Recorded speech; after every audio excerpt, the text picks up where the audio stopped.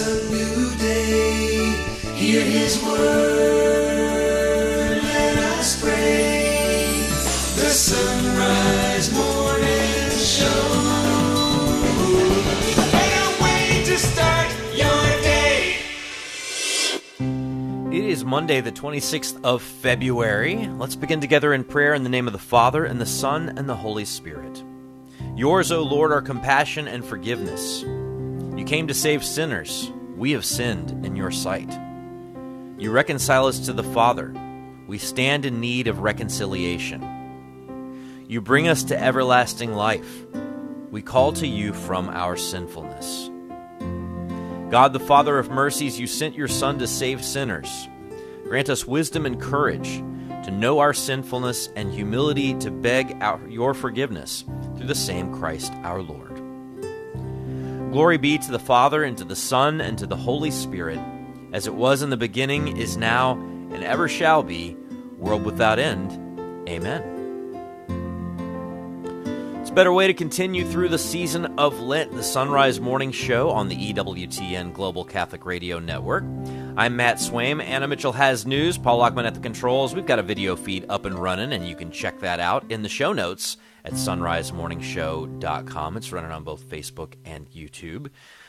Up this hour, we've got a lot going on. Kevin Schmiesing will join us for a look at This Week in Catholic History, as he does every single week. It's always kind of neat to see what Kevin has dug up from the archives. He's got a couple of cool ones this week, stuff that, I don't know about you, I've never heard of either one of these situations. Also this hour, we're going to check in with Father John Gavin. He is the author of a book called Mysteries of the Lord's Prayer, and it's all about how the Church Fathers, looked at the Lord's Prayer, but what we talk about with him is how the Church Fathers are cited in the Catechism. So we'll talk to him today. Rita Heichenfeld has more Lenten meatless recipe ideas, and Father Patrick Briscoe will discuss Eucharistic Stations of the Cross. So stay with us if you can. Right now it is 2 minutes past. Here's Anna Mitchell with news. Good morning. Israeli Prime Minister Benjamin Netanyahu says total victory is within reach once its operation in Rafah is completed. He was speaking on CBS's Face the Nation and said the military operation involves evacuating Palestinian civilians from Rafah. It's estimated there are more than 1 million Palestinian civilians in that region of Gaza. Netanyahu said peace is not possible without, quote, total victory, which he once again defined as destroying all Hamas battalions, along with freeing all hostages. Ukrainian President Volodymyr Zelensky says his country needs more weapons from allies in its continued defense against Russia. In an interview with NBC News, Zelensky said Russian President Vladimir Putin is looking to continue his war further into Europe and that he will, quote, do it until 2030. Zelensky said if allies are ready to give the country air defenses, he can use them to, quote, save civilians, historical centers, and hospitals. Pope Francis made another appeal for peace as he marked the second anniversary of the war in Ukraine yesterday during his Angelus address. From Vatican Radio, Christopher Wells reports. Pope Francis on Sunday lamented the deaths, injuries, destruction, anguish, and tears of the past 2 years since Russia's full-scale invasion of Ukraine, a period, the Pope said, that is becoming terribly long and whose end is not yet in sight. In remarks following the Sunday Angelus, the Pope warned that the war in Ukraine is not only devastating the region of Europe, but unleashing a global wave of fear and hatred. È una guerra che non solo sta devastando quella regione d'Europa, ma che scatena un'ondata globale di paura e odio. While renewing his vivid sympathy and prayers for the tormented Ukrainian people, the Holy Father pleaded for the recovery of that little bit of humanity that will allow the conditions for a diplomatic solution to be created in the search for a just and lasting peace. In the latest news from Ukraine, Ukrainian Defense Minister Rustem Umerov warned Sunday that his country was losing territory in its grinding war with Russia because, in his words, 50% of weapons promised by Western partners failed to reach Kiev in time. The announcement comes as Ukraine faces an unprecedented humanitarian crisis as a result of the Russian invasion. I'm Christopher Wells. It's another win for Donald Trump, this time coming out on top in South Carolina's GOP presidential primary. Trump won the state Saturday night after already winning in Iowa, New Hampshire, Nevada, and the U.S. Virgin Islands. In South Carolina, the win is significant as it means White House hopeful Nikki Haley lost her own home state. Haley was the UN ambassador during Trump's presidency and was the governor of South Carolina from 2011 to 2017. She has vowed to stay in the race to give Republicans an option other than the former president. 2 congressmen are trying to get a bipartisan border security and foreign aid bill onto the House floor. More from Mark Mayfield. Republican Congressman Brian Fitzpatrick of Pennsylvania and Democratic Congressman Jared Golden of Maine said on CBS Face the Nation they believe their bill can get the necessary 218 votes in the House. They both agreed a one-party solution likely will not get the votes, and a bill needs to grow out of the middle to be able to pass. The bill is an alternative to a Senate bill that House Speaker Mike Johnson has already called dead in the water. I'm Mark Mayfield. AT&T is going to provide customers affected by Thursday's network outage a $5 credit. In a statement on its website, the cellular provider said customers will receive it within 2 billing cycles. AT&T says a software update is to blame. The service disruption started early Thursday and was a major headache for many with phone services limited. GPS maps failed and some 911 calls did not go through. And it could be another early beginning to Washington, D.C.'s annual cherry blossom season. Forecasters say this winter has been warmer than normal on average, which in past years has led to full bloom for the cherry blossoms happening in late March as opposed to early April. The National Park Service is monitoring both the weather and the trees and will make this year's peak blossom prediction this coming Thursday. It's a pretty cool phenomenon. Yeah. I won't lie. You know, the whole City Connect jersey thing that they've got going on with Major League Baseball where, you know, there's some kind of cool, you know, extra City Connect jerseys, and a lot of them that are not very cool at all. I will say that the Washington Nationals, the one that's got like the cherry blossoms on it stuff, is kind of cool. Oh, I've never seen this. Yeah, you have to look it up. Washington Nationals cherry got like cherry blossoms, like WSH, jersey. And then like, yeah. Oh, yeah, those are pretty nice. So there you go. Very pretty. Huh. Okay. Now, yeah, I think you've been to Washington D.C. during cherry blossom. I think you maybe have been like just post cherry blossom. Very tail end. I was like there with like you pink and Colleen snow on the ground back when you were there to sign copies of your bestseller, The Eucharist and the Rosary. Yes. At the National Basilica. Yes, New York Times bestseller. Yeah. So that's where we met. That tens of copies. That is where I spotted and tracked down Monsignor Charles Pope, who was just like shopping Monsignor around. Pope in person. That's true. And that is when I cornered him to become a regular on the Sunrise Morning Show.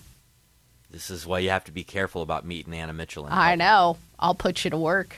Got to be careful. Now, 12 years later, he's still. It happens. Yeah. It happens. Mm-hmm. Well, we are glad that you're along on this Monday, the 26th day of the month of February. And I know it seems like February is almost over, but we get an extra day this week of February because the year doth leap. It's 9 minutes past. It's time for a look at This Week in Catholic History, and here to do that, as always, is Kevin Schmiesing, author of A Catholic Pilgrimage Through American History. Kevin, good morning. Good morning, Matt. All right, so the church and politics is always a dicey issue. So dicey in 1868 that Pope Pius IX had some stuff to say about it. Tell us about that. It was pretty dicey. The church and politics is, I guess, the theme for this week, both of the segments of this week's episode. So it's not every year, Matt, that we get to talk about February 29th. So I wanted to find something for that date. And I did. This one, Pope Pius IX forbidding participation in Italian politics, February 29th, back in 1868. And you and I, over the years, have covered a lot of aspects of the long and consequential papacy of Pius IX. This is another one of those. It's the background was the Risorgimento, which is the unification of the nation of Italy. It involved, among other things, the seizure by force of the Papal States, which had up to that point, and for some 1,000 years, been an independent state, at whose head stood the Bishop of Rome. Pius IX began his tenure in 1846 as a liberal in the terms of the day. He was open to the extension of democratic participation in government, but the radicalization of European politics turned him against that movement. In 1848, his prime minister was assassinated. The Pope himself was forced to flee Rome in disguise. In the late 1850s, the revolution in Italy led to the dissolution of the Papal States. Papal armies were defeated in the 1860s, and then the definitive end, the capture of Rome in 1870. So in the midst of all that, Pius, seeing that matters were worsening in the new Italian nation, decided that Catholics could no longer participate in any way. This week, February 29th, 1868, he issued what was called a non expedit decree. That's the translation is, it is not expedient, and that forbade Catholics from holding office or even voting for offices in the Italian government. This didn't really improve the situation. For one, not a lot of people followed it, and secondly, it really just appeared to confirm what the enemies of the church were saying about the absolute opposition between the church and Italian nationalism. The ban was modified by Pius X in 1905 and then abrogated completely in 1918. That was not long before the Roman question was finally settled for good by the Lateran Accords in 1929. Pope Pius IX forbidding participation in Italian politics this week in 1868. Yeah, American Catholics listening right now are like, what? Forbidding us to vote? It's like the one thing that all Americans care about in common, right? Is that right? So yeah, what a fascinating look into the state of Italy prior to really leading up to World War I almost. But let's talk about a political activist who is from just a few years after that. Yeah, I guess this is kind of the opposite of what we just covered. This is a Catholic priest being involved in politics. His name was Father Robert Hare. He was ordained this week in 1874. This is a figure, Mac, that I had known nothing about until last year. Now, I'm sure you all at Sacred Heart Radio covered the abortion referendum in the state of Ohio in 2023. It was in the course of yes. that. Yeah, so it was in the course of that debate that some news stories made reference to Father Hare as the father of the referendum. So I looked into him, and here's what I found. Robert Hare was born into a Presbyterian family in southeast Michigan in 1845. He converted to Catholicism at age 20, studied for a time at Mount St. Mary's of the West in Cincinnati, was ordained for the Diocese of Detroit this week, March 1st, 1874. After serving in Detroit and Flint for a few years, he volunteered as a missionary on the frontier in Dakota Territory. He was a parish priest for many years in Aberdeen, South Dakota, and during that time, he became active in an array of political causes associated with social reform and populism. For example, prohibition of alcohol, women's suffrage, and workers' rights.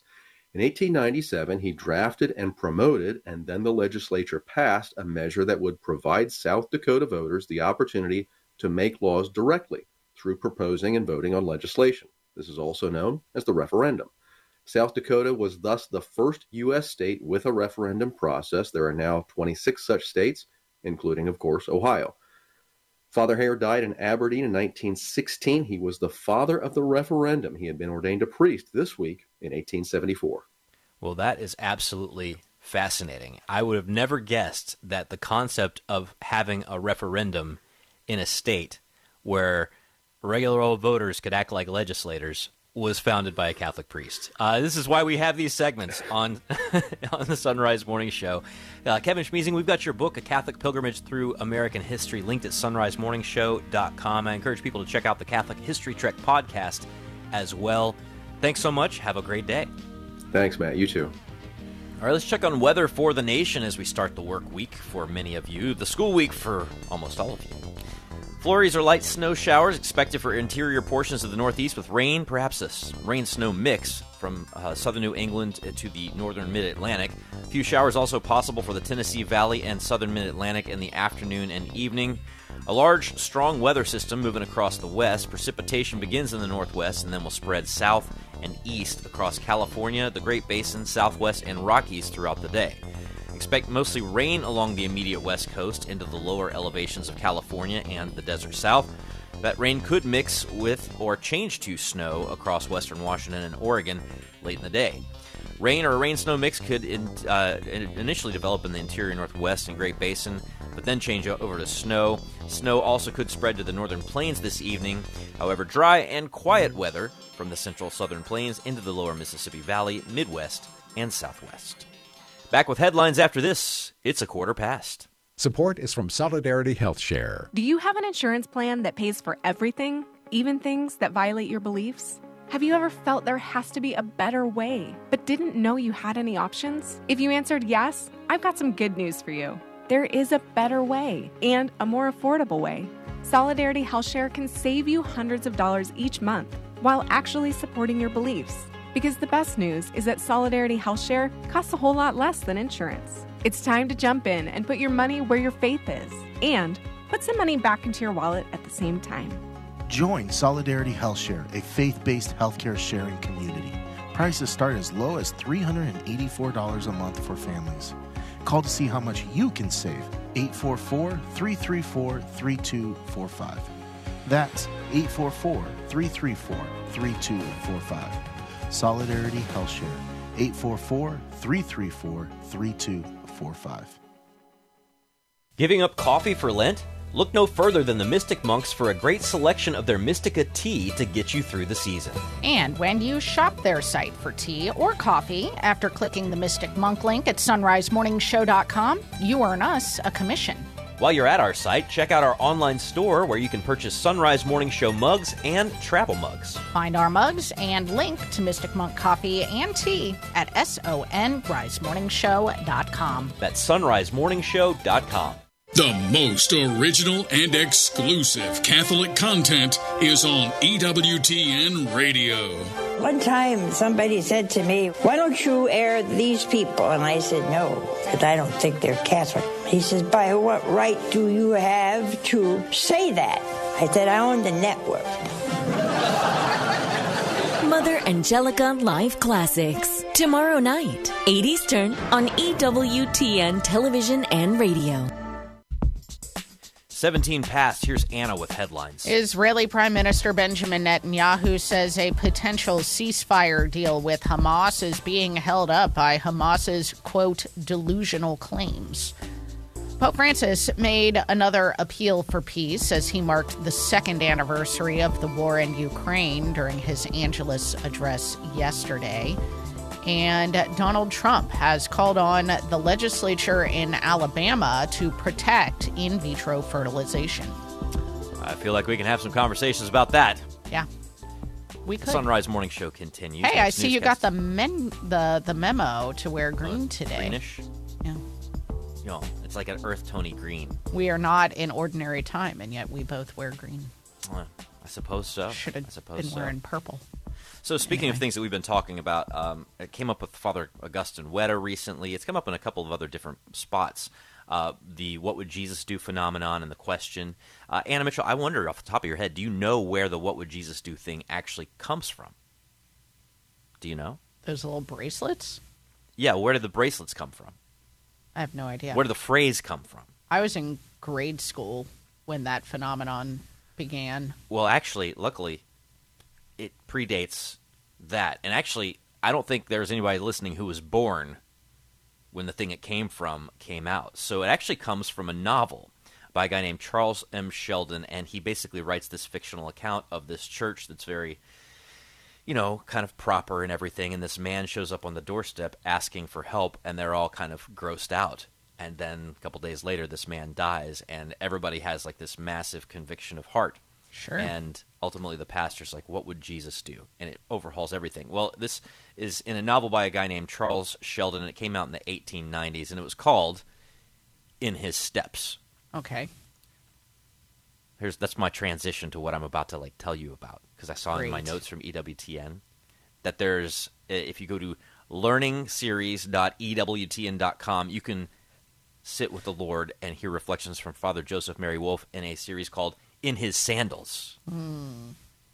So Nice. Instead of in his steps, you can Nice do transition. in his sandals with Father Joseph Mary Wolf. So the goal being to discover I would the youth choose and Father beauty and Joseph goodness. Mary. I would too.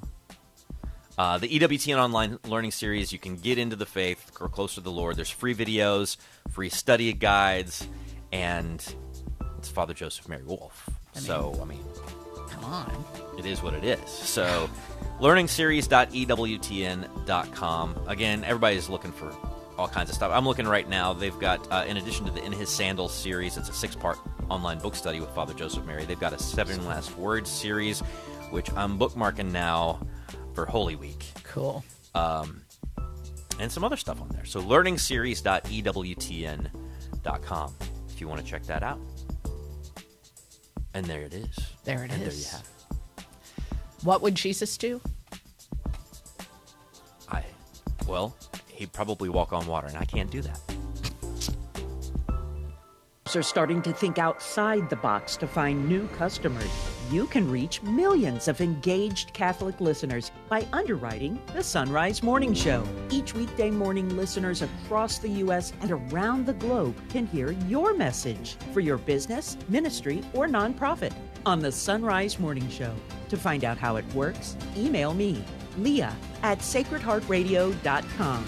That's Leah@sacredheartradio.com. Have you subscribed to get the Sunrise Morning Show notes? When you subscribe, the show notes arrive in your inbox weekday mornings with the list of featured guests, books, articles, and websites we'll discuss. And then you'll also get the podcast with markers to quickly find and hear an interview again, or to see the Sunrise Morning Show on video. So to know when your favorite guests are on, go to sunrisemorningshow.com and click subscribe. The 13th station. Jesus' body is removed from the cross.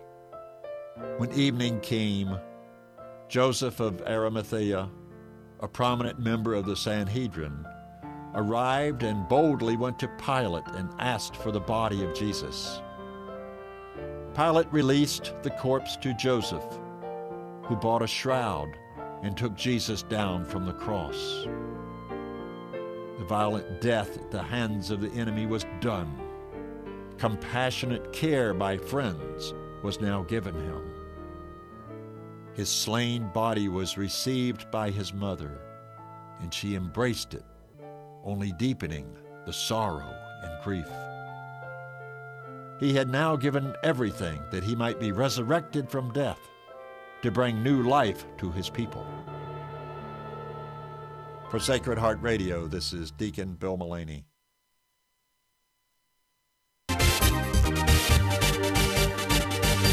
It is time for Bible Foods with Rita Heichenfeld from About Eating. And you can find her linked at sunrisemorningshow.com. It's always great to talk to her at any time, but during this season of Lent, where we're all rethinking our approach to food, it's especially helpful. Good morning, Rita. Well, good morning, Matt. And I've got a couple recipes. I know one for the kids and one for the adults. Some good fish. All right, sounds great. Well, fish, you don't have to look far in the Bible to find them, do you? Oh, my gosh, no. There were, from what I can understand, about 40 different kinds of fish that just abounded in those waters. You think of the Sea of Galilee, the Nile, the Jordan rivers, and the Mediterranean Sea, just abounded with fish, as I said. And then, of course, in the Bible, as you said, think of Matthew in chapter 15. You know, we all know the story of the loaves and fishes, where Jesus took several loaves of bread and a few small fish and miraculously fed, 4,000 people or even more, and they had leftovers. Yeah, so that's 4,000 men, not even counting the women and children, as Matthew's gospel tells us. You know, there's all kinds of references to this. He pulls Peter and Andrew and James and John out of their boats, right, to follow him. You know, we know that Jesus ate fish after the resurrection, and you know this was a major industry, right? I mean, this is how a lot of people made their money, was by catching these things. Oh, yeah, and it's interesting because back then, if you did sell fish, any fish that was caught for sale had to be counted, and that was necessary, of course, the usual tax purposes, and also so that everybody each got their fair share. And I didn't know this. This is interesting, too. Fish had to be sold while the water was still on them, remained on them. So it really had to be really fresh. All right, so cod is a fish that is going to show up at a lot of fish fries and in a lot of Catholic kitchens and in a lot of drive-through restaurant sandwich menus, right? Cod is one of those classic go-to fishes that a lot of people eat during Lent. So let's talk about a couple of these recipes you have. And I want to know about this fried fish with pretzel crust. I've actually tried this before. It's actually really good. Oh, yeah, it is. I love revisiting this recipe because, as we go through it, you'll find out why. You want to start off with about anywhere 12 to 16 ounces of fillets, and you mentioned cod. That's always a good one. If they're frozen, you want to thaw them and make sure you dry them so that they fry up. And then if you want to make fish sticks for the kids, just cut those into thick sticks. And then what you're going to do, you're going to do what we call dry, wet, dry. You're going to have one bowl with some flour and either seafood seasoning, seasoned salt or regular salt, and some pepper. Let the kids whisk that up. And then in a shallow bowl, you want to have somebody whisk up a couple eggs. And then the third bowl, the dry, wet, dry, that's where you're going to put in some crushed pretzels. I said a half a generous cup. I usually use more. You can use pretzel sticks. Depends on what you or your kids like. What would you use? You want to just crush those up. There's so many different kinds of pretzels now. Yeah, just the sticks are usually fine. And honestly, a lot of what you want out of the pretzels is already in the bottom of whatever bag of pretzels you got, right? They're already dusted up. And the easy thing to do is just, I put them in a Ziploc bag and hit them with a rolling pin. I mean, that's all you really got to do. Yeah, that's true, and that's a good tip, too, about what's left in the bottom of the bag. You've already got them crushed. That's also the saltiest part, too. Oh, yeah, I love that. Basically, you're going to fry those, not deep fry them. I put about, a half an inch of oil, some canola oil, whatever oil, in a skillet, and you just want to fry those till they're golden brown on both sides. It doesn't take long. It took about 5 minutes total in my skillet, and you want to just drain them on paper towels. And you can either serve them as tacos, just fish sticks for the kids with tartar sauce. Really, really delicious. And it's just such a versatile recipe because when you buy cod for the kids for the fish sticks, then you can buy a few extra pieces for lemon butter pan-fried fish for the adults. Yeah, this one's really simple, and I'm looking at what's in it. You're only looking at about, 3 or 4 ingredients? I mean, basically, they're all in the name of the title of the recipe, right? Lemon, butter, fish, a pan. Yeah, it's not exactly. much more than that. And the tip here I always say is always dry your fish, pat it dry so that, because any extra moisture, especially when you saute or fry fish, it's going to affect the browning and it'll steam instead of brown. So basically, you want to have the fish dried. And then I usually just sprinkle some seafood seasoning on each piece. And when you do, I like to press the mixture in it as I go. And then you're just going to basically fry those in some olive oil and butter. And then, meanwhile, you're going to have made up the sauce, as you mentioned. It's just like 1/4 a cup of melted butter, juice and zest from 1 large lemon. And if you want a little seasoning in there, you could throw that in there, too. So as the fish cooks, you want to baste it a bit. I like to baste it a bit with some of the butter seasoning and then save some as a drizzle sauce after it's fried. Again, really easy, really light, too, compared to the other fish recipes, and something for everyone. And that, by the way, makes an excellent fish sandwich as well. Yeah, it looks great, and it's simple, straightforward, and you've also, recommended put a little tartar sauce on it. I just was going to ask you with just a second here. I just basically go mayo, dill pickle or dill pickle relish, and lemon for tartar sauce, and that's about all I do for mine. You got any quick tips? Well, I love Frisch's, but that's a lot more complicated, so heck, I'm going to make yours. That sounds like a winner. It is the 30-second tartar sauce method. That's my Matt. Well, thank you so much, Rita Heikenfeld. We've got abouteating.com linked at sunrisemorningshow.com. Have a wonderful day. I will, and I'll talk to you next week. All right, again, everything linked at sunrisemorningshow.com, including our video feed. You check it out there. It is 1:30. Here's Anna with news. Good morning. Israeli Prime Minister Benjamin Netanyahu says a potential ceasefire deal with Hamas is being held up, he says, by Hamas's, quote, delusional claims. Appearing on CBS's Face the Nation yesterday, the Israeli leader said the two sides are still far apart on negotiations for a potential 6-week ceasefire that could involve the exchange of about 40 hostages for Palestinian prisoners. Netanyahu said Hamas needs to abandon its, quote, crazy demands to get back in the ballpark for reasonable negotiations. Ukrainian President Volodymyr Zelensky says his country needs more weapons from allies in its continued defense against Russia. In an interview with NBC News, Zelensky said Russian President Vladimir Putin is looking to continue his war further into Europe. He said if allies are ready to give the country air defenses, he can use them to save civilians, historical centers, and hospitals. Saturday marked 2 years since Russia last invaded Ukraine. The Holy Father is calling for a diplomatic solution to the war in Ukraine that would lead to just and everlasting peace. During his Angelus address yesterday, the Holy Father noted the second anniversary this weekend of the Russian invasion. He said the war is becoming terribly long and the end is not yet in sight. The Pope also called for peace in the Israel-Hamas war as well as in Congo.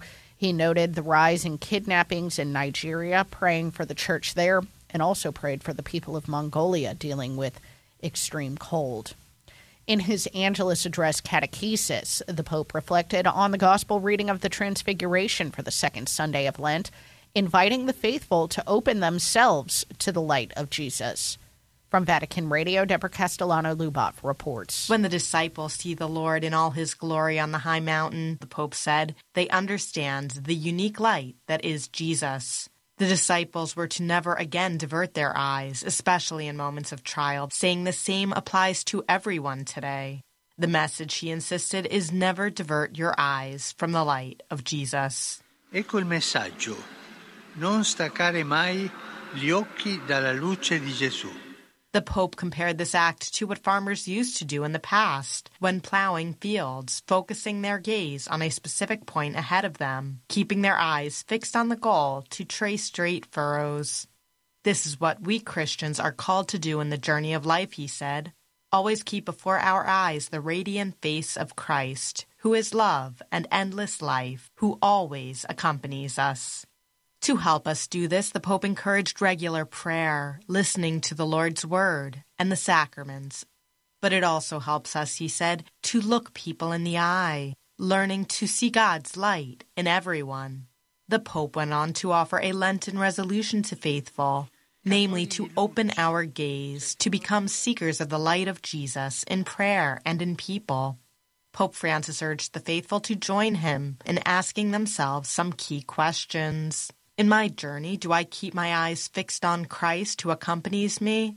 Do I seek out every little ray of Jesus' light, which is reflected in me and every brother and sister I encounter?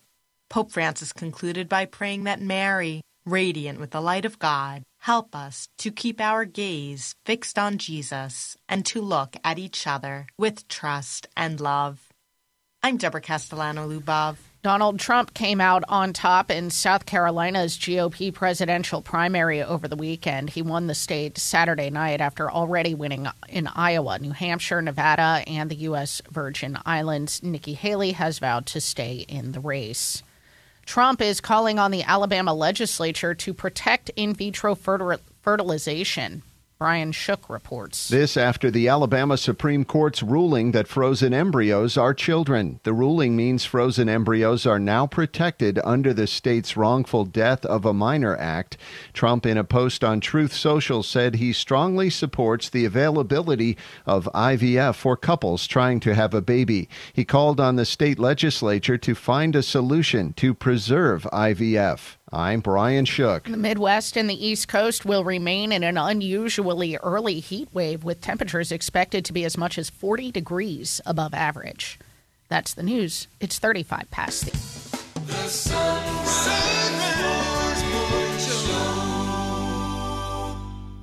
Business owners are starting to think outside the box to find new customers.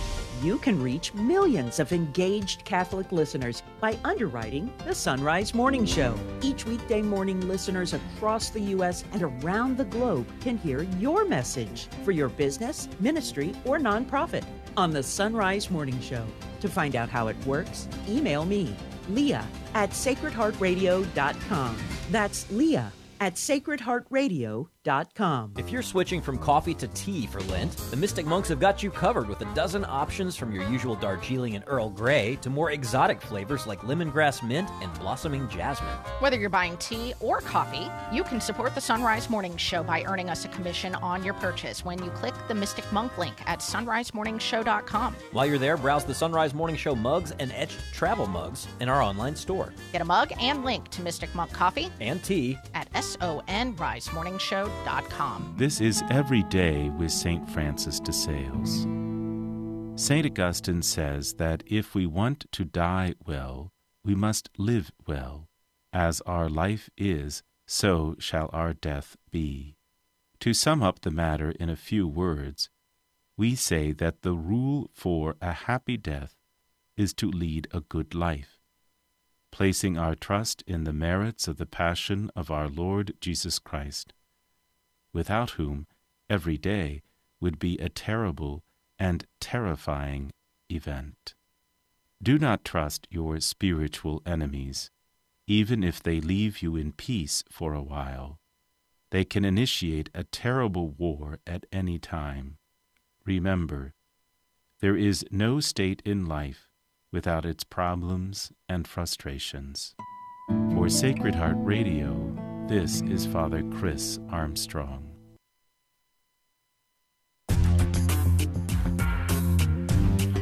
The Sunrise Morning Show continues. Thanks for joining us on a Monday morning, this 26th day of the month of February. Still got a few more February days left because it is a leap year. I'm Matt Swaim, joined now by Father John Gavin, author of Mysteries of the Lord's Prayer. We've been going through the Catechism of the Catholic Church and looking where the Church Fathers are cited, and it is, well, there's a lot. So, Father Gavin, good morning. Good morning. Okay, so we get to talk about St. Leo the Great and St. Augustine in one thought today. They're spread over a few paragraphs, Catechism 1115 through 1118. So in this section of the Catechism, what are we talking about? So we have been looking at the sacraments and the liturgy in the life of the Church, and this section is titled The Paschal Mystery in the Church's Sacraments. And these two quotes appear in two sections of that.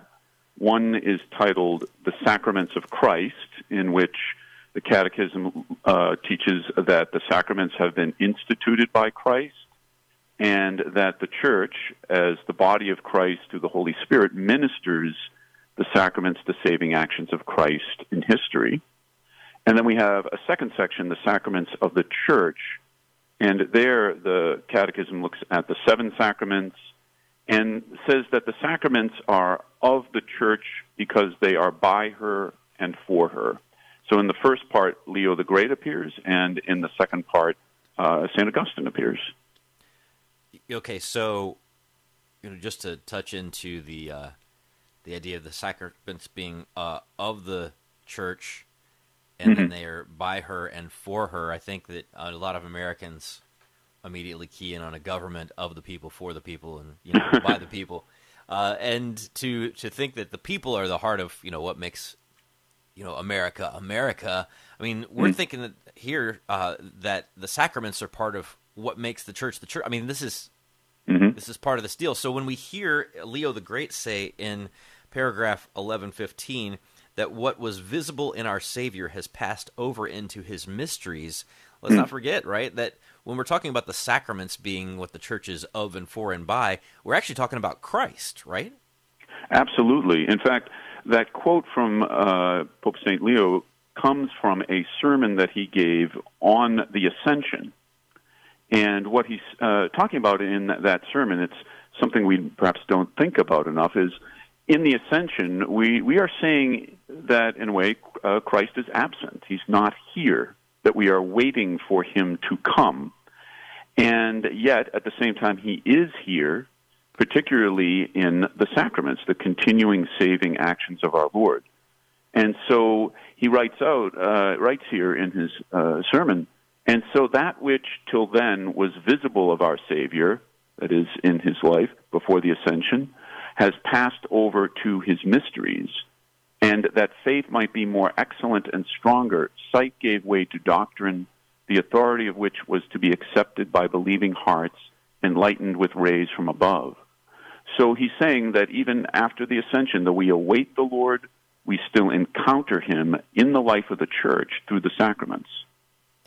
So this is where it's helpful to, I think, remember that we're not dealing with some false dichotomy here. Sometimes people from outside the church, or perhaps people who were raised Catholic and then, quote unquote, found Christ in another Christian tradition. I hear this all the time, right?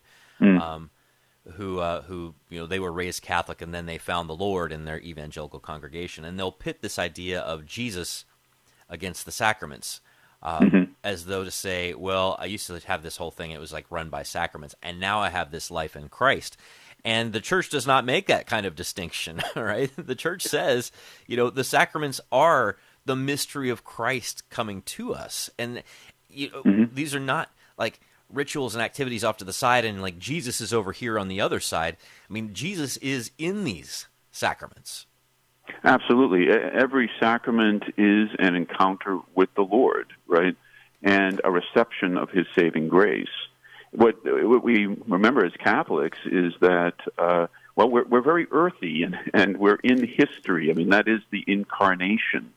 And we continue to, as a church, receive the fruits of the incarnation and the Paschal mystery through every encounter that we have in the seven sacraments. Well, I mean, I just think of something like death, right? The way that the church, has curated these sacraments given to her by Christ, they really touch all kind of the most important parts in a person's life, all the way up to death. So in death, an outsider might think, oh, we're going to do some rituals when this person really ought to be praying to the Lord. When in fact, if you look at those rituals, what's often happening in an anointing of the sick, sometimes accompanied by confession, sometimes accompanied by viaticum, a final Eucharist, you are getting like a supercharged experience of Christ's grace in the sacraments in that moment. Or baptism, seemingly this ritual that happens at the beginning of life for many babies. You're saying we're going to start this person's life with a, grace-filled encounter with Christ. When you get married, right, we're going to make sure that this is, a grace-filled moment where we're emphasizing. We want this to happen in a church because Christ is here. All these moments throughout life are a reminder that Christ is wanting to break in at these most important times. When you have fallen, when you have failed, Christ wants to break in. Absolutely. Yeah. Oh, sorry. No, I was going to say that, yes, I mean, the sacraments form us in every period of our lives because our entire life is to enter into the body of Christ. And another way to look at it, too, is that every one of the sacraments also form us for the fuller participation in the Eucharist. That we can look at baptism, confession, or even anointing of the sick, that they are bringing us into the life of the Eucharist now, but also the eternal banquet. We're being formed for that as well. So it's sometimes one can almost see the sacraments kind of revolving around that participation in the Eucharist, in the celebration of the Mass. Well, I would love to hear your explanation of this maybe a little bit. I think it can be easy for Catholics in the pews to get a little, what I'm going to call prepositional disorientation. So there are a lot of words that fly around in the course of the Mass. We've just talked about the sacraments being of the church, but they are also by the church and for the church.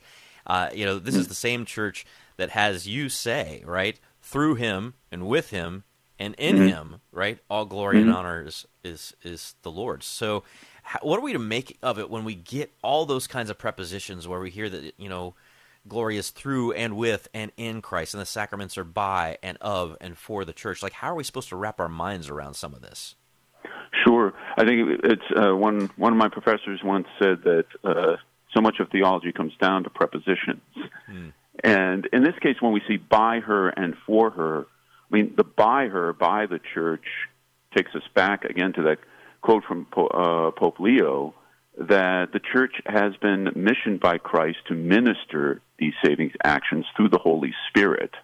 So in that sense, it is in the life of the church that we encounter the Lord in the sacraments, and yet at the same time, the church herself is formed by these sacraments, given shape. They are for her because they are the font of grace that comes to us from Christ. And so the church requires the sacraments for her very formation, for her very existence and presentation in the world. So we have to emphasize both, by her and yet for her. They are ministered by the church and yet form the church, give her shape in the world. That's helpful to me, at least. So I appreciate it, Father John Gavin, and I do think that it's important for us to pay attention to these prepositions, because prepositions speak of relationship, right? That's the nature of a preposition. Right. A thing in relation to another thing, a person in relation to another person, us in relation to God. So, Father John, we've got your book, Mysteries of the Lord's Prayer, linked at sunrisemorningshow.com. Thank you again. Have a wonderful day. You as well. God bless. All right, 14 till. Father Patrick Briscoe joins us next.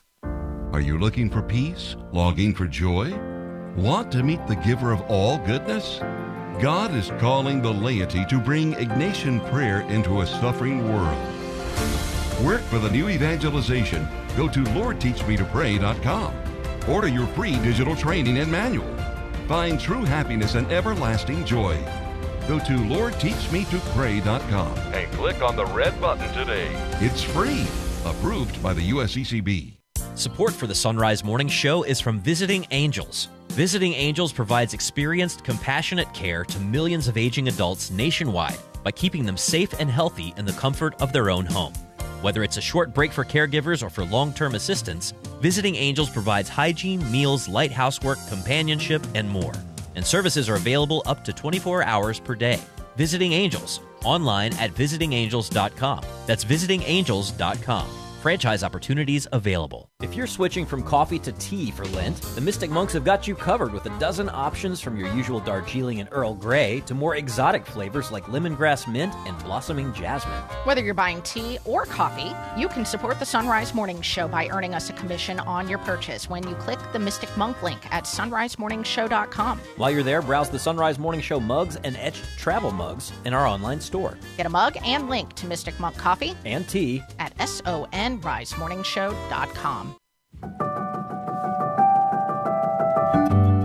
Bible in a Year with me, Father Mike Schmitz, is now available right here on Catholic Radio.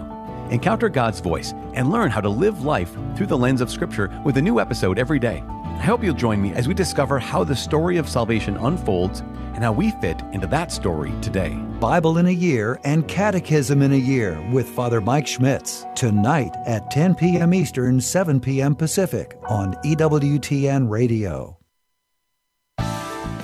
Hi, this is Janet Williams. Please join us for Women of Grace today at 11 a.m. Eastern Time on EWTN Radio. Wipe that sleep out of your eyes, and now back to the Sunrise Morning Show. 12 till, here's Anna with headlines.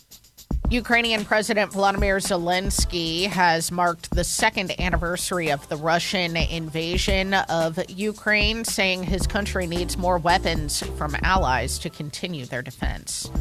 Pope Francis, during his Angelus address yesterday, called for a diplomatic solution to the war in Ukraine. And Donald Trump has won the South Carolina primary, and over the weekend as well called on the legislature in Alabama to protect in vitro fertilization. Next newscast coming up in about 13-ish minutes from now as the Sunrise Morning Show continues here on the EWTN Global Catholic Radio Network. Father Patrick Briscoe is back with us now on the Sunrise Morning Show. He's editor of our Sunday Visitor. Good morning, Father. Good morning. Great to be with you. It is great to have you. Now, I know you are coming off a weekend at your home parish where you were preaching the 40 Hours devotion. How was it? Absolutely. Well, really grand. Yeah, it was a Crammed, very moving thing. Yeah. Well, I was just really touched by all the memories that came back, and it was so powerful to remember how much I'd been given by my home over these years, and how much of my faith was formed here at St. Charles in Fort Wayne, and all the people that helped me really to come to know the Lord growing up. It was really incredible to experience all that again. That is incredible. What did you preach about?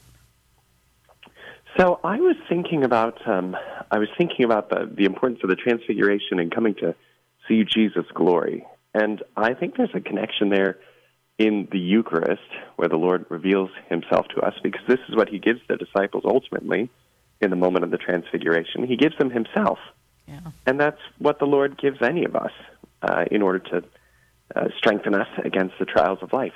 He gives us Himself. And we have that gift in the Eucharist. All of us can come to Him and spend time before Him on the mountaintop in the Eucharist. And that gives us the strength we need to descend into the valleys of life and to continue on in our earthly pilgrimage. That's really beautiful, thinking about the altar as a Mount Tabor of sorts. Absolutely. The place where Christ is revealed to us. When the priest says, "This is my body," we see His face.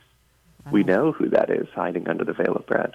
That's really beautiful. Now, over at our Sunday Visitor, you have put up some Eucharistic reflections for the Stations of the Cross. And, I mean, obviously the institution of the Eucharist happens just on the cusp of, I guess you could say, the first station. I guess you could say that the institution of the Eucharist really introduces the Passion narrative. But the Stations of the Cross, of course, begin with His being condemned to death. So from there until the crucifixion and burial, I mean, what does the Eucharist have to do with the way of the cross, Father? Well, fundamentally, the Eucharist is the memorial of Jesus' passion. This is what we understand from devotional prayers like the prayer of St. Thomas Aquinas, the Sacred Banquet, when we remember the memorial of the Passion, that is the Eucharist. But the Eucharist is a memorial because it presents to us what Jesus did on Calvary, making it accessible for us to tap into those graces in our daily lives. It's as if we're standing at the foot of the cross when we approach the Holy Sacrament. And so I took these theological principles and allowed myself to pray through the Stations of the Cross, thinking about the Eucharist. Now, this is not my idea. This is a genre of work here. Let's be clear. This kind of Eucharistic station. So St. Peter Julian Amart has a set, for example, and there's another fabulous one written by a Jesuit that I've come to know pretty well. That's available. The Eucharistic Heart of Jesus, Stations of the Cross of the Eucharistic Heart of Jesus. So there are other versions of this. This is kind of a genre, but I think it's fundamentally there. The connection is fundamentally there because of the nature of the Eucharist as the memorial of Jesus' Passion. So recalling the Stations and coming to understand the Passion while meditating on the Eucharist isn't a superficial thing, but rather an organic relationship. Well, funny you should put it like that, because I was thinking about how it's kind of amazing how varied the reflections can be when you're doing the Stations of the Cross. I mean, sometimes I've heard reflections that are just so beautiful, so perfectly paired with this or that station, but then sometimes they can be a little forced, if you will. Sure, I'm wondering, especially if you've got something thematic that you're trying to build. Exactly, you're trying to force it into whatever is the theme that you want to stick with for this devotion. Did you have any trouble finding a way to fit the Eucharist in? No, I did not. I've read these Stations with great ease. And again, like I said, because of the organic connection, I think that's possible. And also because there are so many very beautiful versions of the Stations of the Cross that one can pray with, and then meditate on and discover a connection to the Eucharist therefrom. So another set of Stations of the Cross that I really love is by Carol Houselander. Some people will know her her books that read of God. But she has a very beautiful meditation, The Stations of the Cross. Another set that I love is the set by the poet, Paul Claudel, very inspiring.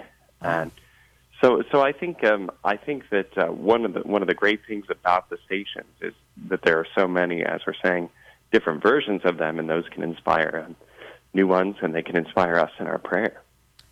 Which station did you find most moving as you were meditating upon them in light of the Eucharist to write these reflections? You know, Anna, I knew you were going to ask that, and I was already perturbed because it's a little bit of Sophie's choice. It's such an unfair question, I know. But okay. Having said that, I will say I really love this idea of the first station where Jesus is revealed to the people as the one who will be condemned, where Pilate says, "Behold the man," because we have that in the Mass where the priest lifts the host and says, "Behold the Lamb of God." This is the one. This is the King. Yeah.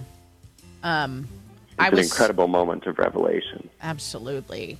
I was really moved just on the second station, Father, where you talked about how he stooped under the weight of the cross as he fell, and thinking about that in light of the Eucharist and Jesus stooping to be with us, in the form of bread. I mean, talk about the humility, the stooping that he has there. Just incredible. Go check it out, ladies and gentlemen, over at our SundayVisitor.com. You can find that linked at sunrisemorningshow.com. Father Patrick, thank you. Hey, thanks for having me on, and have a great day. You do the same. Thank you. All right, we got another hour of the Sunrise Morning Show coming up for most of our affiliates here on EWTN Radio.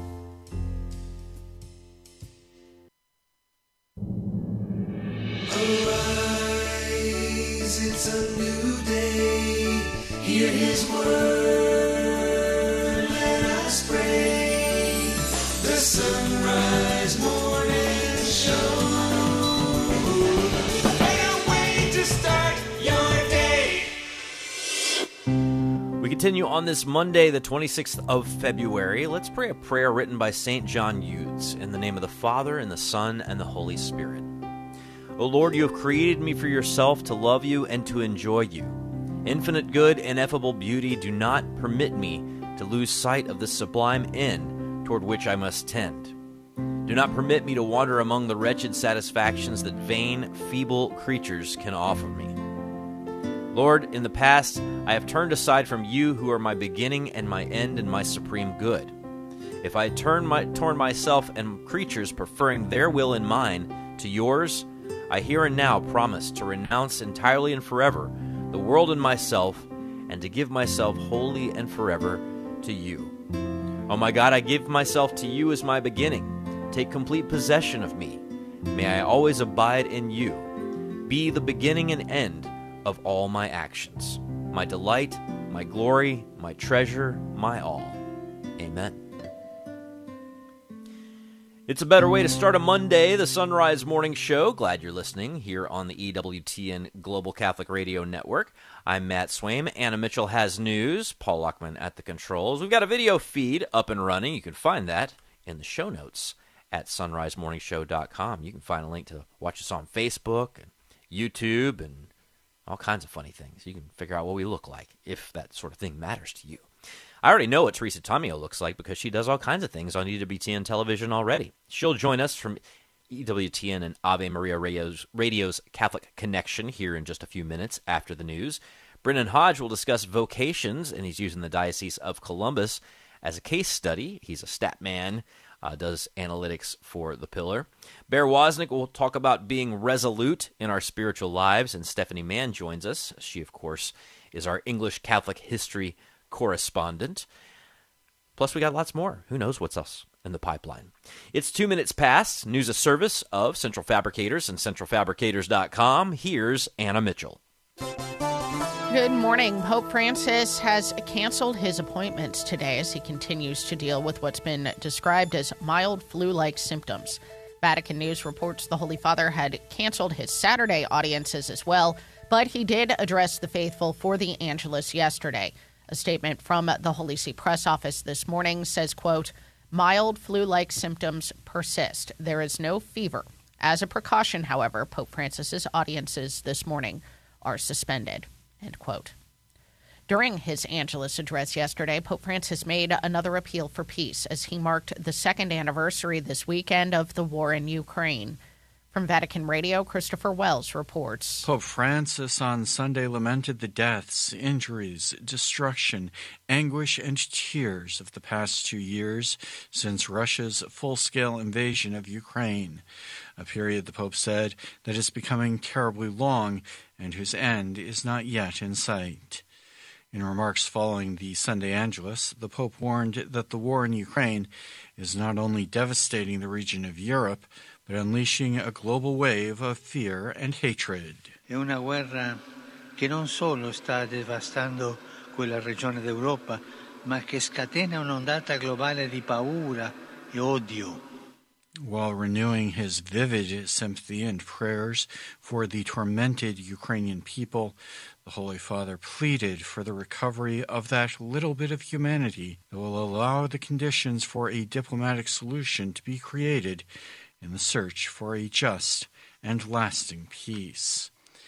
In the latest news from Ukraine, Ukrainian Defense Minister Rustem Umerov warned Sunday that his country was losing territory in its grinding war with Russia because, in his words, 50% of weapons promised by Western partners failed to reach Kiev in time. The announcement comes as Ukraine faces an unprecedented humanitarian crisis as a result of the Russian invasion. I'm Christopher Wells. The Holy Father also had prayers for peace in the Holy Land as well as in the Democratic Republic of the Congo. He noted a rise in kidnappings in Nigeria and prayed for the church there.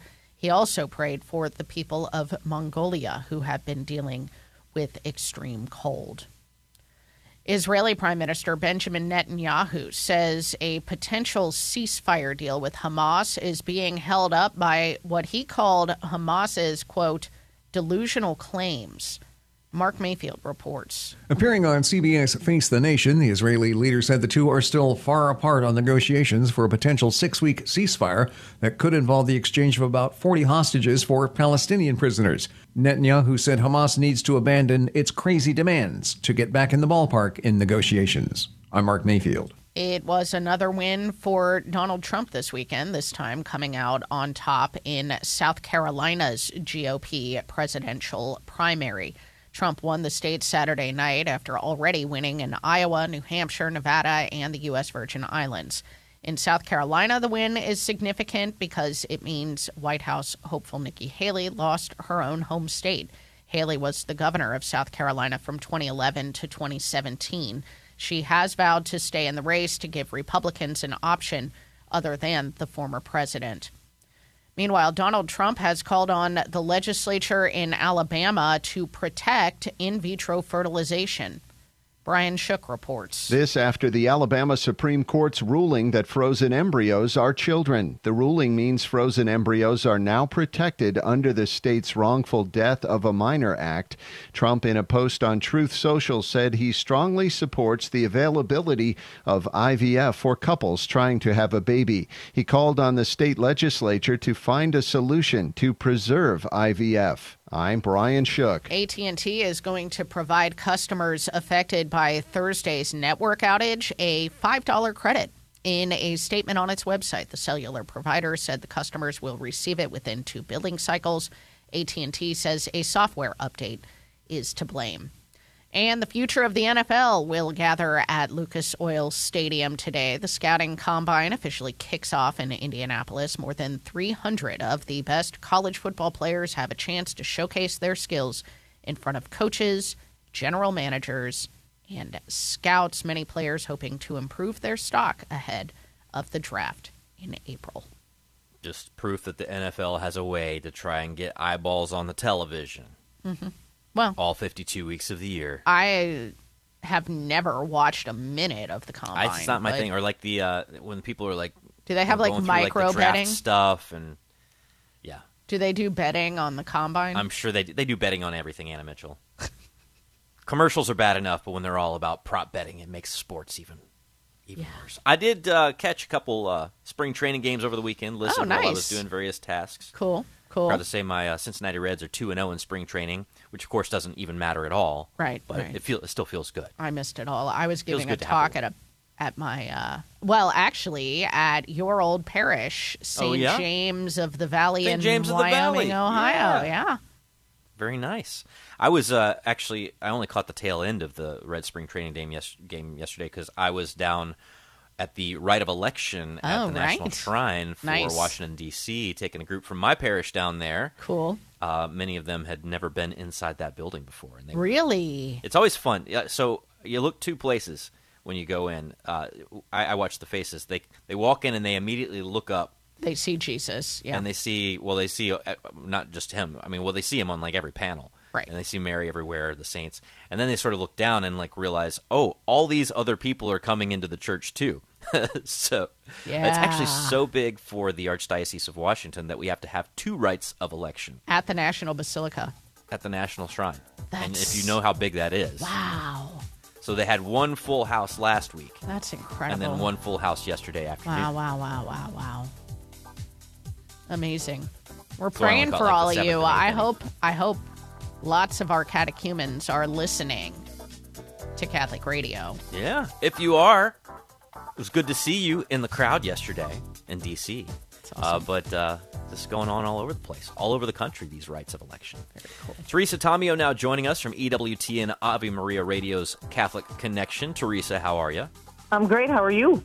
I'm doing well, and I know you've been spending time in Pennsylvania, or as our mutual friend Dr. Scott Hahn, who hails from there, calls it Punsylvania, because he's a pun master. He's a pun master. Yeah, I'm in Philadelphia. I wrapped up a presentation last night to Pennsylvania Human Life Organization, and they had about 500 people at the dinner.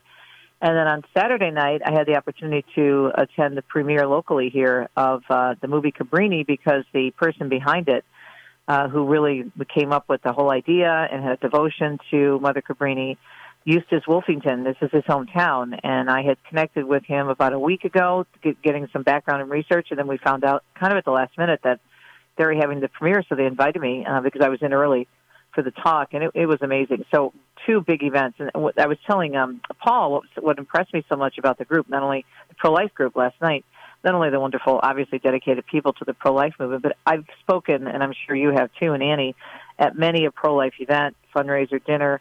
But as I said to the group last night, this was the first time I'd actually seen half the room filled with young people. And several of the young people got up to speak because they were talking about how they went to the March for Life and went to the state pro-life Pennsylvania March. And then they gave several awards to the kids. And I'm telling you, you guys, if you are doubtful about the future of the pro-life movement, you should have been there last night, because these kids were so articulate, just like the students that I interview every year at the March in Washington, and on fire for the faith. And they have a very particular reason, a very personal reason. You know, they're survivors, right? But they have very particular reasons as to why they're so pro-life. So that was off the charts amazing. I got up there and said, what am I doing here? I don't need to speak. You got these young people. Just let them talk. But then the night before was huge to be at the screening for Cabrini, and I happened to meet the actress who played Cabrini, and David Morse was there because he's from Philly. It was seeing the movie on the big screen was incredible. I had a link to it, so I watched it on my computer, but seeing it on the big screen was crazy. It's an amazing, epic film. Well, I'm so excited that's what I've done this weekend. Yeah. Well, I should say, in regard to those, high schoolers giving those testimonies and those witnesses, I will say I'm pleased but not surprised, because my wife has been working in Catholic education for the past 20 years, and I've seen them come through every year, steady stream of really strong, articulate, well-formed, joyful people who are, ready to try and do what they can to be a voice for those who have no voice. And they make cooler posters than the older people do. You already know this, Teresa, from March for Life. Old people make their posters, and they've got their catchphrases and whatever, but the young people, they're creative. They make good posters. The posters are awesome. I love to see the stories after the march with all the different sayings.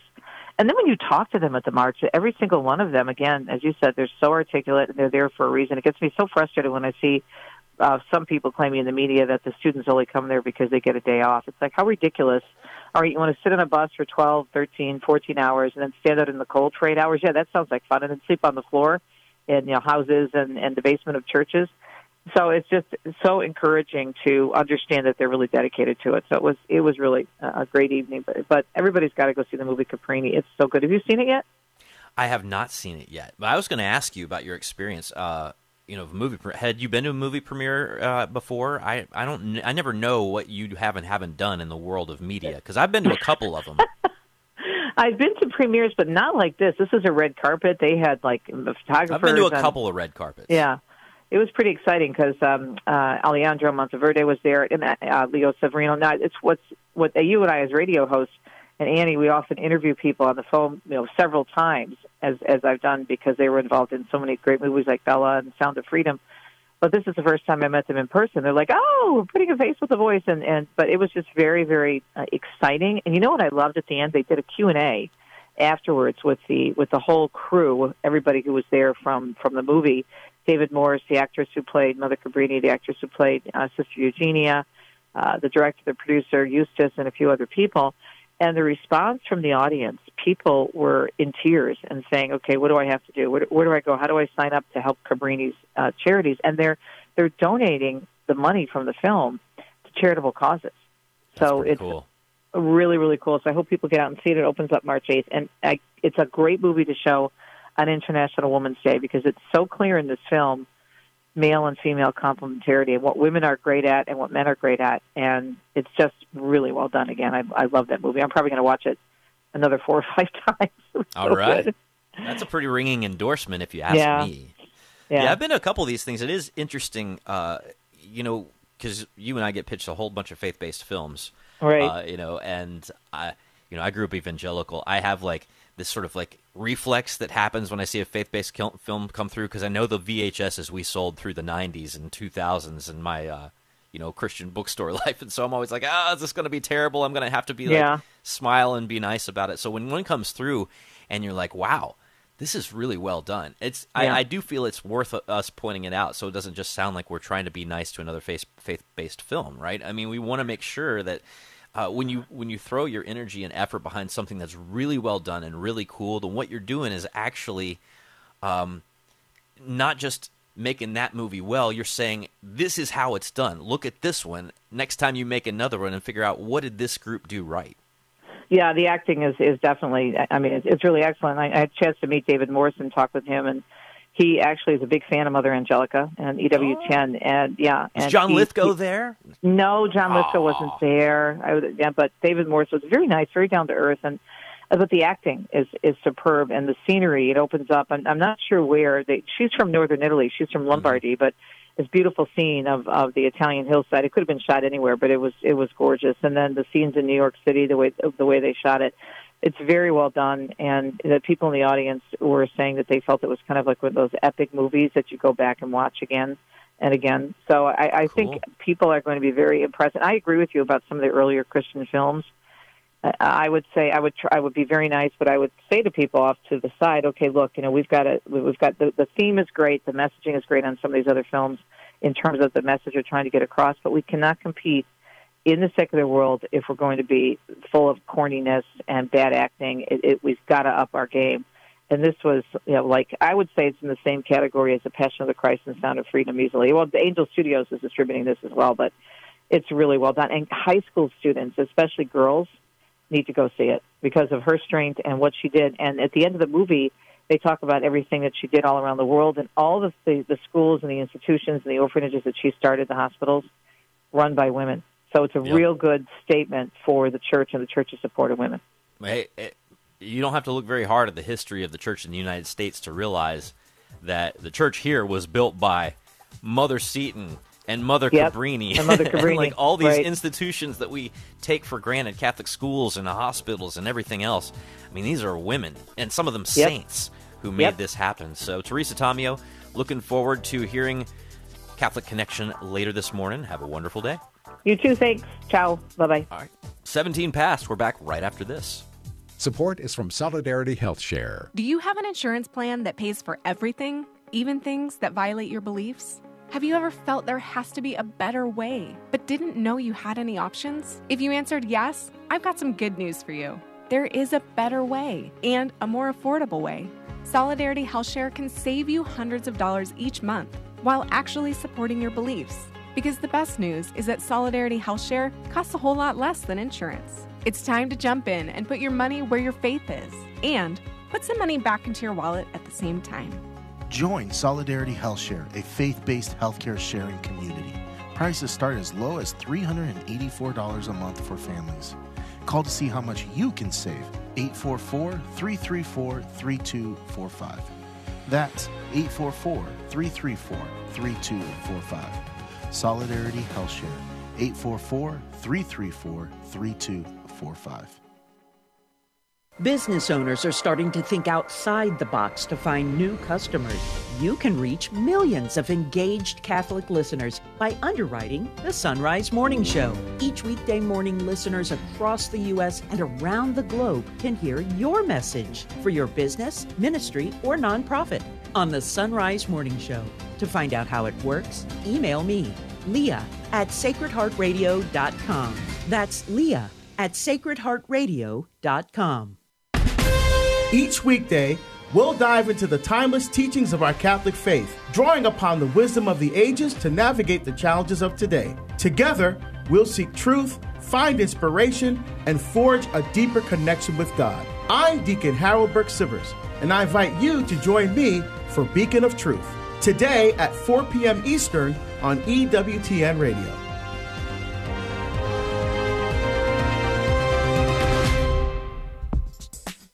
I mean, just the intensity of that music bed alone. Ooh, I know, right? Yeah. See what you're doing. Clear that schedule. Make sure you're dialed in when Deacon Harold hits this afternoon. 19 past, here's Anna with headlines. Pope Francis has canceled his morning appointments today as he continues to deal with what the Holy See has described as mild flu-like symptoms. The Holy Father made another appeal for peace in Ukraine as he marked the second anniversary of the Russian invasion during his Angelus address yesterday. And in his catechesis, the Holy Father reflected on the Transfiguration, inviting the faithful to open themselves to the light of Jesus. Anna Mitchell, I was reflecting on this the other day because I heard something that someone said, and I was like, that's not a very smart thing to say, and should I say anything or make fun of them or, whatever? And I thought to myself, in the Transfiguration, Peter goes up, and he's got this stuff going up in front of him, and he says some things, and it says he didn't even know what he was saying. Mm-hmm. And I thought to myself, through the history of the church, through the history of her leaders in the hierarchy and her priests in parishes and her lay people, I feel like that applies to a lot of us. A lot of us just kind of, we do not know what we are saying. Subscribe to get the Sunrise Morning Show notes. When you subscribe, the show notes arrive in your inbox weekday mornings with the list of featured guests, books, articles, and websites we'll discuss. And then you'll also get the podcast with markers to quickly find and hear an interview again, or to see the Sunrise Morning Show on video. So to know when your favorite guests are on, go to sunrisemorningshow.com and click subscribe. Business owners are starting to think outside the box to find new customers. You can reach millions of engaged Catholic listeners by underwriting the Sunrise Morning Show. Each weekday morning, listeners across the U.S. and around the globe can hear your message for your business, ministry, or nonprofit on the Sunrise Morning Show. To find out how it works, email me, Leah at sacredheartradio.com. That's Leah at sacredheartradio.com. A meditation and reflection of St. John Vianney. The Christian's treasure is not on earth, but in heaven. Our thoughts, then, ought to be directed to where our treasure is. This is the glorious duty of man, to pray and to love. Prayer is nothing else but union with God. In this intimate union, God and the soul are fused together like two bits of wax that no one can ever pull apart. Prayer never leaves us without sweetness. It is honey that flows into the soul and makes all things sweet. When we pray properly, sorrows disappear like snow before the sun. How often we come to church with no idea of what to do or what to ask for. And yet, whenever we go to any human being, we know well enough why we go. I often think that when we come to adore the Lord, we would receive everything we ask for if we would ask with living faith and with a pure heart. For Sacred Heart Radio, this is Father Mark Watkins.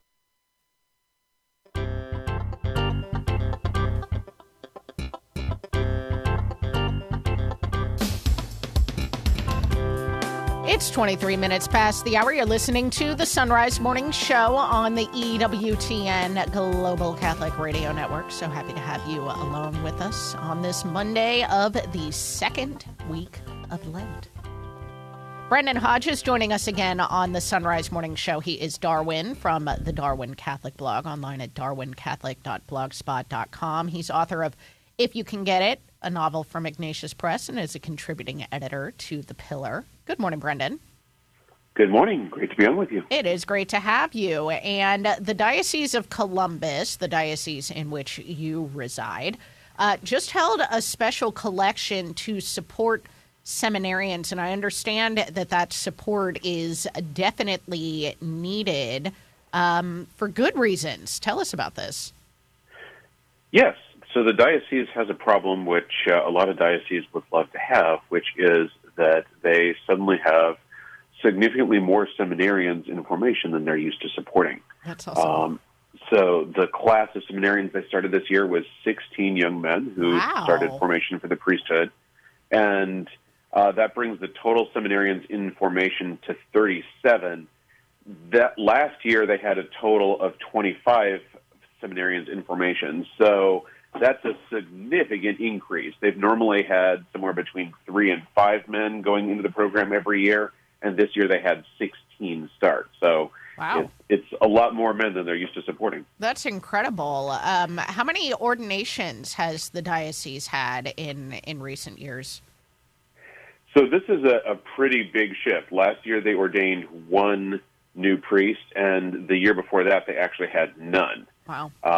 Upcoming this year, they're expecting to ordain 5 young men. So they do have some larger classes coming, but 16 is just massively more than they've dealt with in the past. Yeah, and I'm sure our listeners on St. Gabriel Radio in the Columbus area are quite thrilled to hear this news if they hadn't heard it already, although it sounds like maybe they did if this was a second collection just recently. But where does this put the Diocese of Columbus in comparison to the rest of the country when it comes to new seminarians?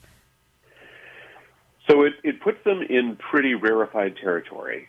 Taking a look at the number of seminarians the different dioceses have in formation, if the diocese actually kept up this rate, obviously this is just one big class. Sure. But if you look at dioceses that routinely have more than 12 seminarians entering each year, there are really only about 10 dioceses around the country that have that many seminarians. And that's a combination of the very biggest dioceses, so Los Angeles, Chicago, Washington, and then the dioceses that are just really, really known for vocations, such as Lincoln. Lincoln, Nebraska? Wow. Correct. Lincoln, Nebraska is in the top 10 dioceses in the country in terms of the number of seminarians in formation. That's incredible. So looking at the Diocese of Columbus specifically, do they list any reasons to attribute to this to attribute this spike to anything in particular? Well, obviously, the Holy Spirit has to be a significant factor here. So I think you can't leave that out. But Bishop Fernandez has made vocations a major focus since he came here a year and a half ago. And so some of the things that the diocese has talked about is the importance of having young men who are considering the priesthood be meeting with other priests. So the diocese has set up regional vocations leads, so who are priests who are focused on talking to young men in their own part of the diocese and making sure that they're spending lots of time with young men who are considering that. And then they're working closely with a lot of programs around the diocese. So there's the Damascus Catholic Mission Campus where they have retreats and camps. there are a lot of young men and women who are just out of high school age who come there to work for a year or two as a ministry. And so the diocese and their priests spend a lot of time talking with the young men in that program about whether they may be hearing a call to the priesthood. They have an annual Andrews dinner, which they have at the Pontifical College Josephinum. And they've been very active in inviting high school age boys to come to that dinner and hear from bishop and from priests in the diocese about what it is like to be a priest and to follow a call to the priesthood. And then they also have their St. Paul's Outreach and Focus student groups, which are very active at Ohio State and at other colleges in the diocese. So that's another place where they've talked with a lot of young men about whether they would be hearing a call to the priesthood. You know, this hits home to me a conversation that we had a number of weeks ago, Brendan, when we were looking at vocation data that you were going through for the Pillar and talking about actually knowing a priest and a priest actually knowing parishioners. When you can get to know someone who is in that vocation, all of a sudden it becomes a lot more realistic for a young man. Yeah, that was one of the biggest findings that the vocations program found there, was that a really key thing for young men was being told by a priest that they should consider entering the priesthood. And one of the things that they found is that a lot of priests actually, although they themselves were told by priests in their formation, hey, you should consider becoming a priest, a lot of priests themselves had not actually made that move, had not told some young man, sort of, hey, I really think you might be having a call to the priesthood. And so trying to help priests get over that feeling that it would be pushy or it would be too much to say that to someone and get them to that spot where they would really call out vocations. Yeah. Well, congratulations to the Diocese of Columbus. And Brendan, thank you. Thank you. All right. It's 1:30 now on the Sunrise Morning Show. It's time for news. Pope Francis has canceled his morning appointments today as he continues to deal with what's been described as mild flu-like symptoms. Vatican News reports the Holy Father had canceled Saturday audiences as well. He did address the faithful for the Angelus yesterday. More on that in a moment. A statement from the Holy See Press Office this morning said, quote, mild flu-like symptoms persist. There is no fever. As a precaution, however, Pope Francis's audiences this morning are suspended, end quote. During his Angelus address yesterday, Pope Francis called for a diplomatic solution to the war in Ukraine that would lead to a just and everlasting peace. The Holy Father noted the second anniversary this weekend of Russia's invasion of Ukraine. He said, the war is becoming terribly long, and the end is not yet in sight. He also called for peace in the Israel-Hamas war and in the Democratic Republic of the Congo. He noted the rise in kidnappings in Nigeria, praying for the church there, and also prayed for the people of Mongolia dealing with extreme cold. In his catechesis during the Angelus, the Holy Father reflected on the gospel reading of the Transfiguration, inviting the faithful to open themselves to the light of Jesus. From Vatican Radio, Deborah Castellano-Luboff reports. When the disciples see the Lord in all his glory on the high mountain, the Pope said, they understand the unique light that is Jesus. The disciples were to never again divert their eyes, especially in moments of trial, saying the same applies to everyone today. The message, he insisted, is never divert your eyes from the light of Jesus. Ecco il messaggio. Non staccare mai gli occhi dalla luce di Gesù. The Pope compared this act to what farmers used to do in the past when plowing fields, focusing their gaze on a specific point ahead of them, keeping their eyes fixed on the goal to trace straight furrows. This is what we Christians are called to do in the journey of life, he said. Always keep before our eyes the radiant face of Christ, who is love and endless life, who always accompanies us. To help us do this, the Pope encouraged regular prayer, listening to the Lord's Word, and the sacraments. But it also helps us, he said, to look people in the eye. learning to see God's light in everyone.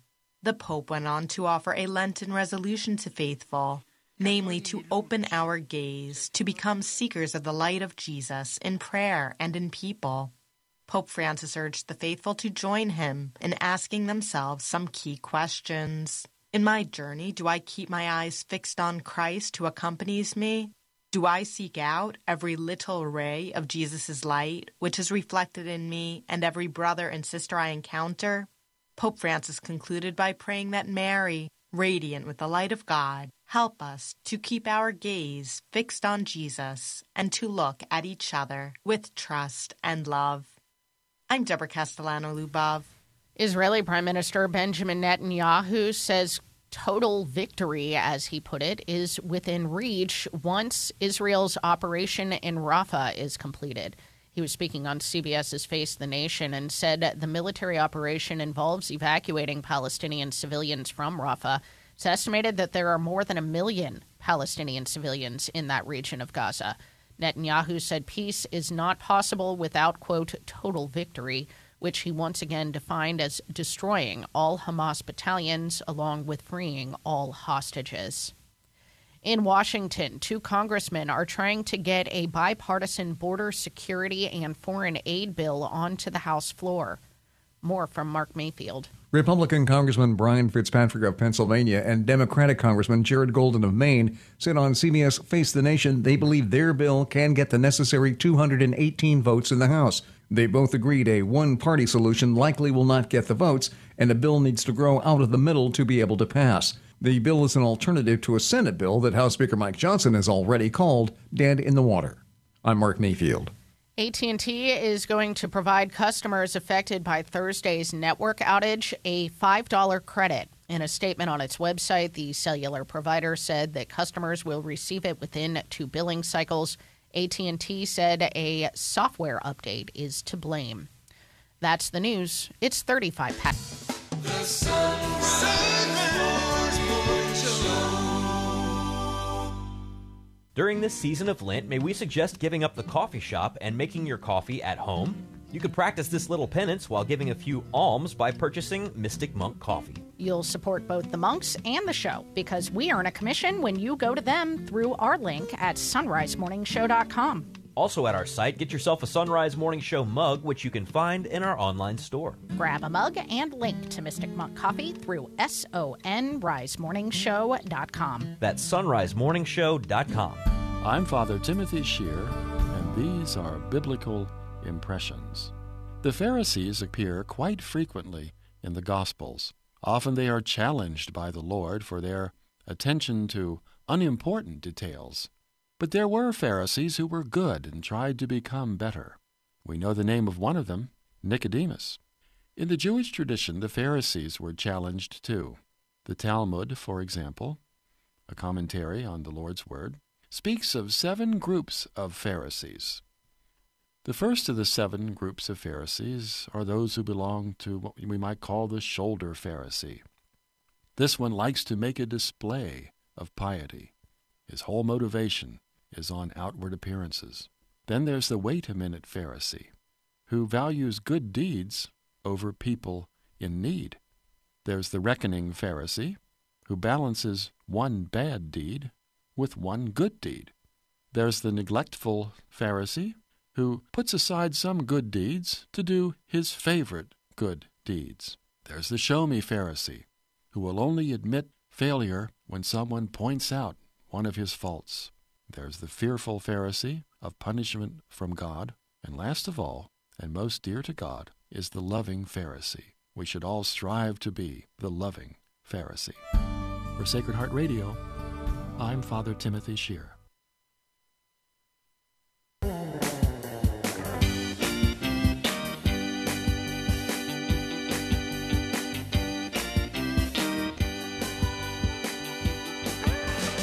Sunrise Morning Show continues. I'm Matt Swaim, joined now by Bear Woznick. We've been going through his book, 12 Rules for Manliness, Where Have All the Cowboys Gone? Bear, good morning. Aloha, Matt. Good to talk to you. Well, one of the themes that's very strong in your book is the idea of being resolute. Now, some people might think resolution and stubbornness are kind of synonymous with one another, but how do you make some distinctions there?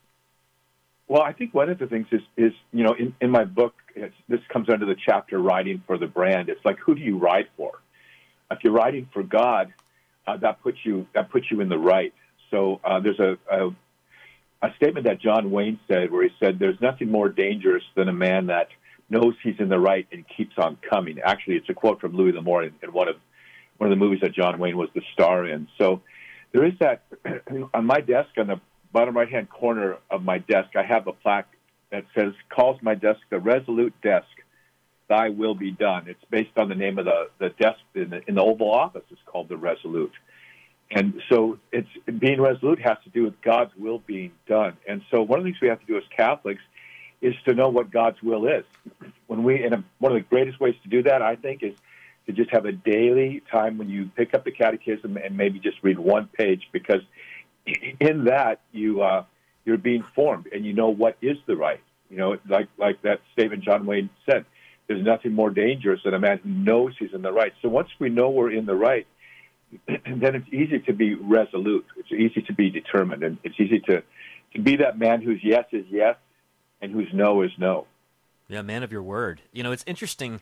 There's a joke that goes around my family, particularly on my dad's side, where we say that some of the more stubborn, as it were, members of my family, they're often wrong but never in doubt, right?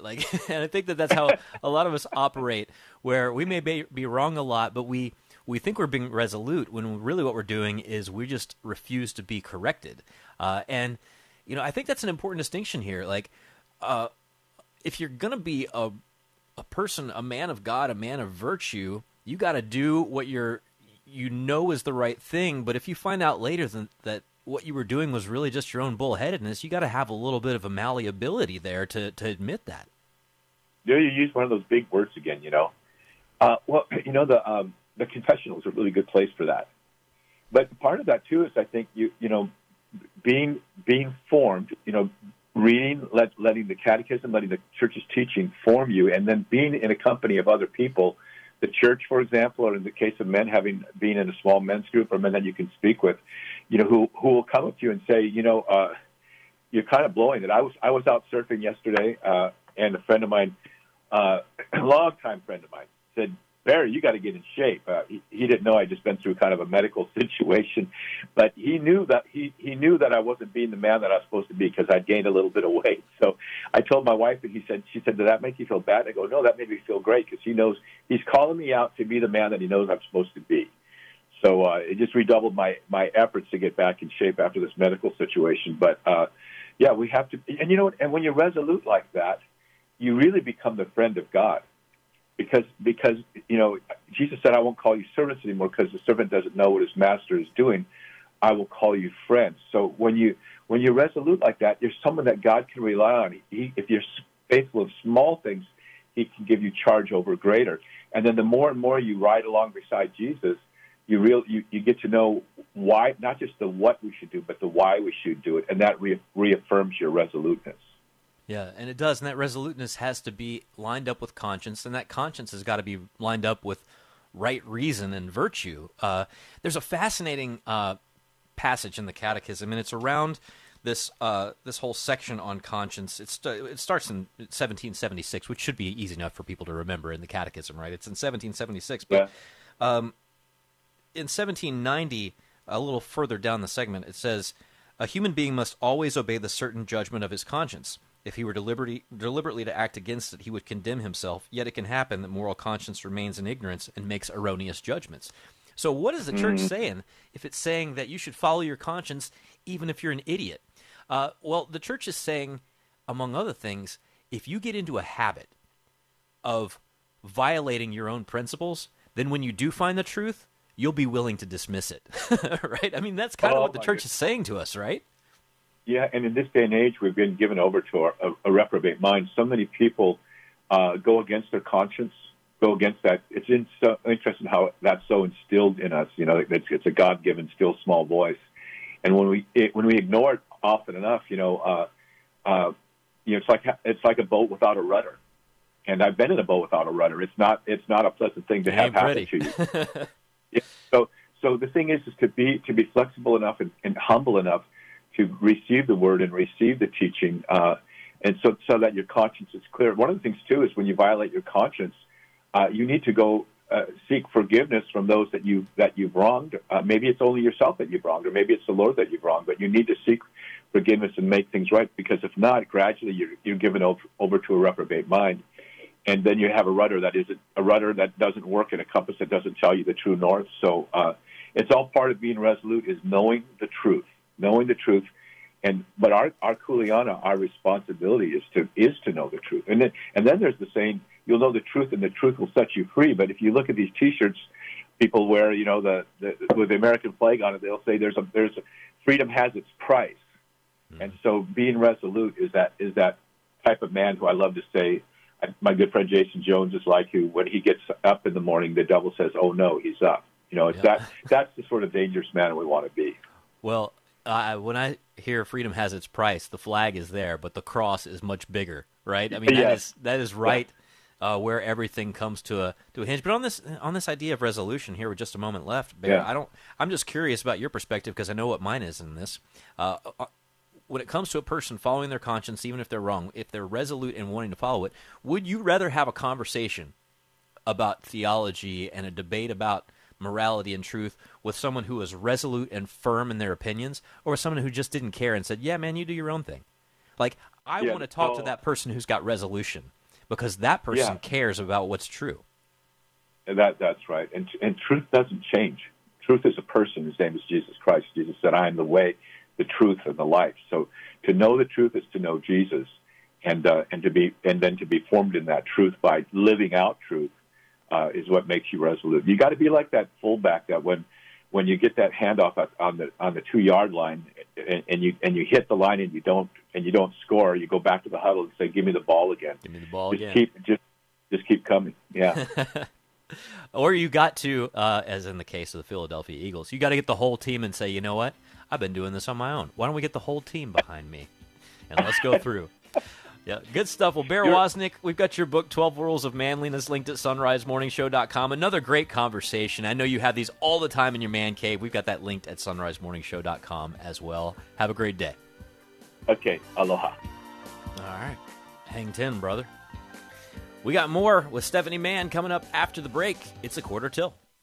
Support is from Metashare. Let's see, if something costs less, but people are happier with it, that sounds like something to look into, and that is Metashare. Maybe you've heard switching to Metashare to pay for healthcare can save many families up to $500 a month, and that is huge. But it's also true that people are way more satisfied after making the switch, too.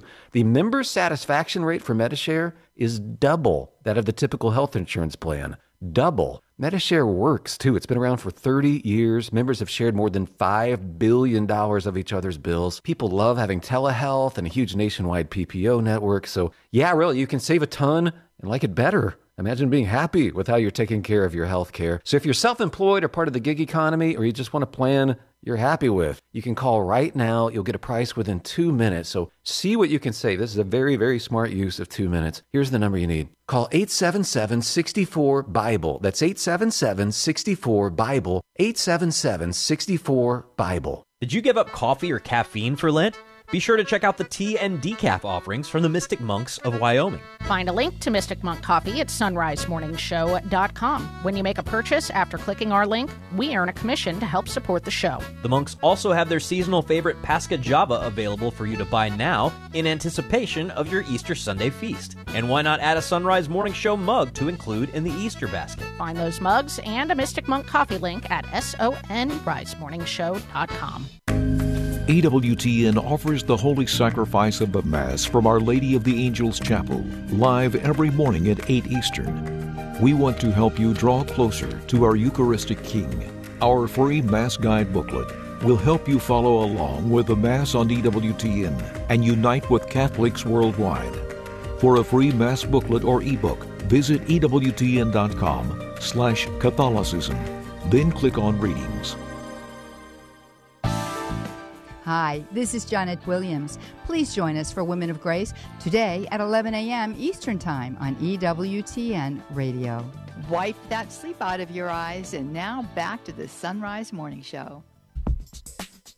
We're getting it started on a Monday. Hope it's a good start to the school week for many of you. Some of you who have that Monday through Friday gig. Hope it's a good start to the work week for you. 13 till, here's Anna with headlines. Pope Francis has canceled his morning appointments today as he continues to deal with what's been described by the Vatican as mild flu-like symptoms that persist. The Holy Father did keep his Angelus appointment yesterday with the faithful, and the Holy Father is calling for a diplomatic solution to the war in Ukraine that would lead to a just and everlasting peace. He also prayed for peace in the Holy Land and in the Democratic Republic of the Congo. News at the top and bottom of each hour every weekday morning here on the Sunrise Morning Show. I'm Matt Swaim, joined now by Stephanie Mann. She is the author of Supremacy and Survival, How Catholics Endured the English Reformation, and she joins us each week to dig into either a piece of history related to English Catholicism or sometimes meditations that have come from the great figures in English Catholic history, and that's certainly the case today. Stephanie, good morning. Good morning, Matt. So we've got more from more, right, as it were. More from more. Thomas More, and yes. We've been looking through his work, A Godly Meditation. Yes. And there is a lot in here. Today we're talking about grace and the world. Give us a little backdrop of what Thomas More is saying here.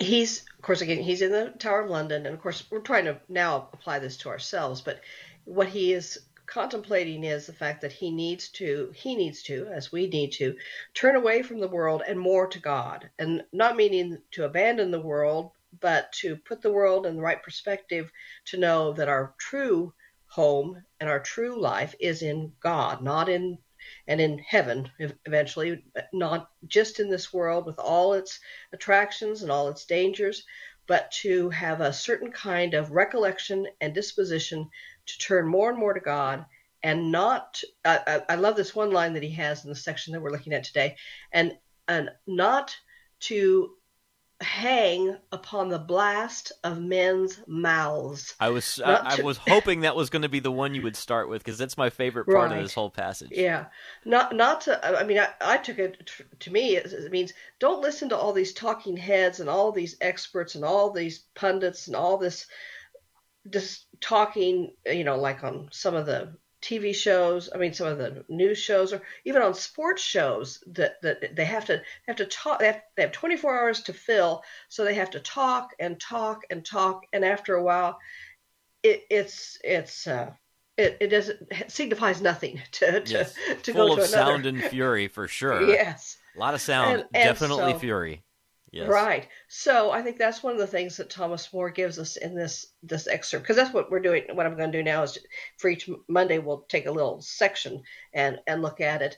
And so, but also the fact that he starts out with saying he needs God's grace. In fact, I think if you read this as a litany, unlike the litany where you usually say, pray for us or have mercy on us at the end of each petition, before each one of these petitions, you can say, give me thy grace, good Lord, to set the world at naught.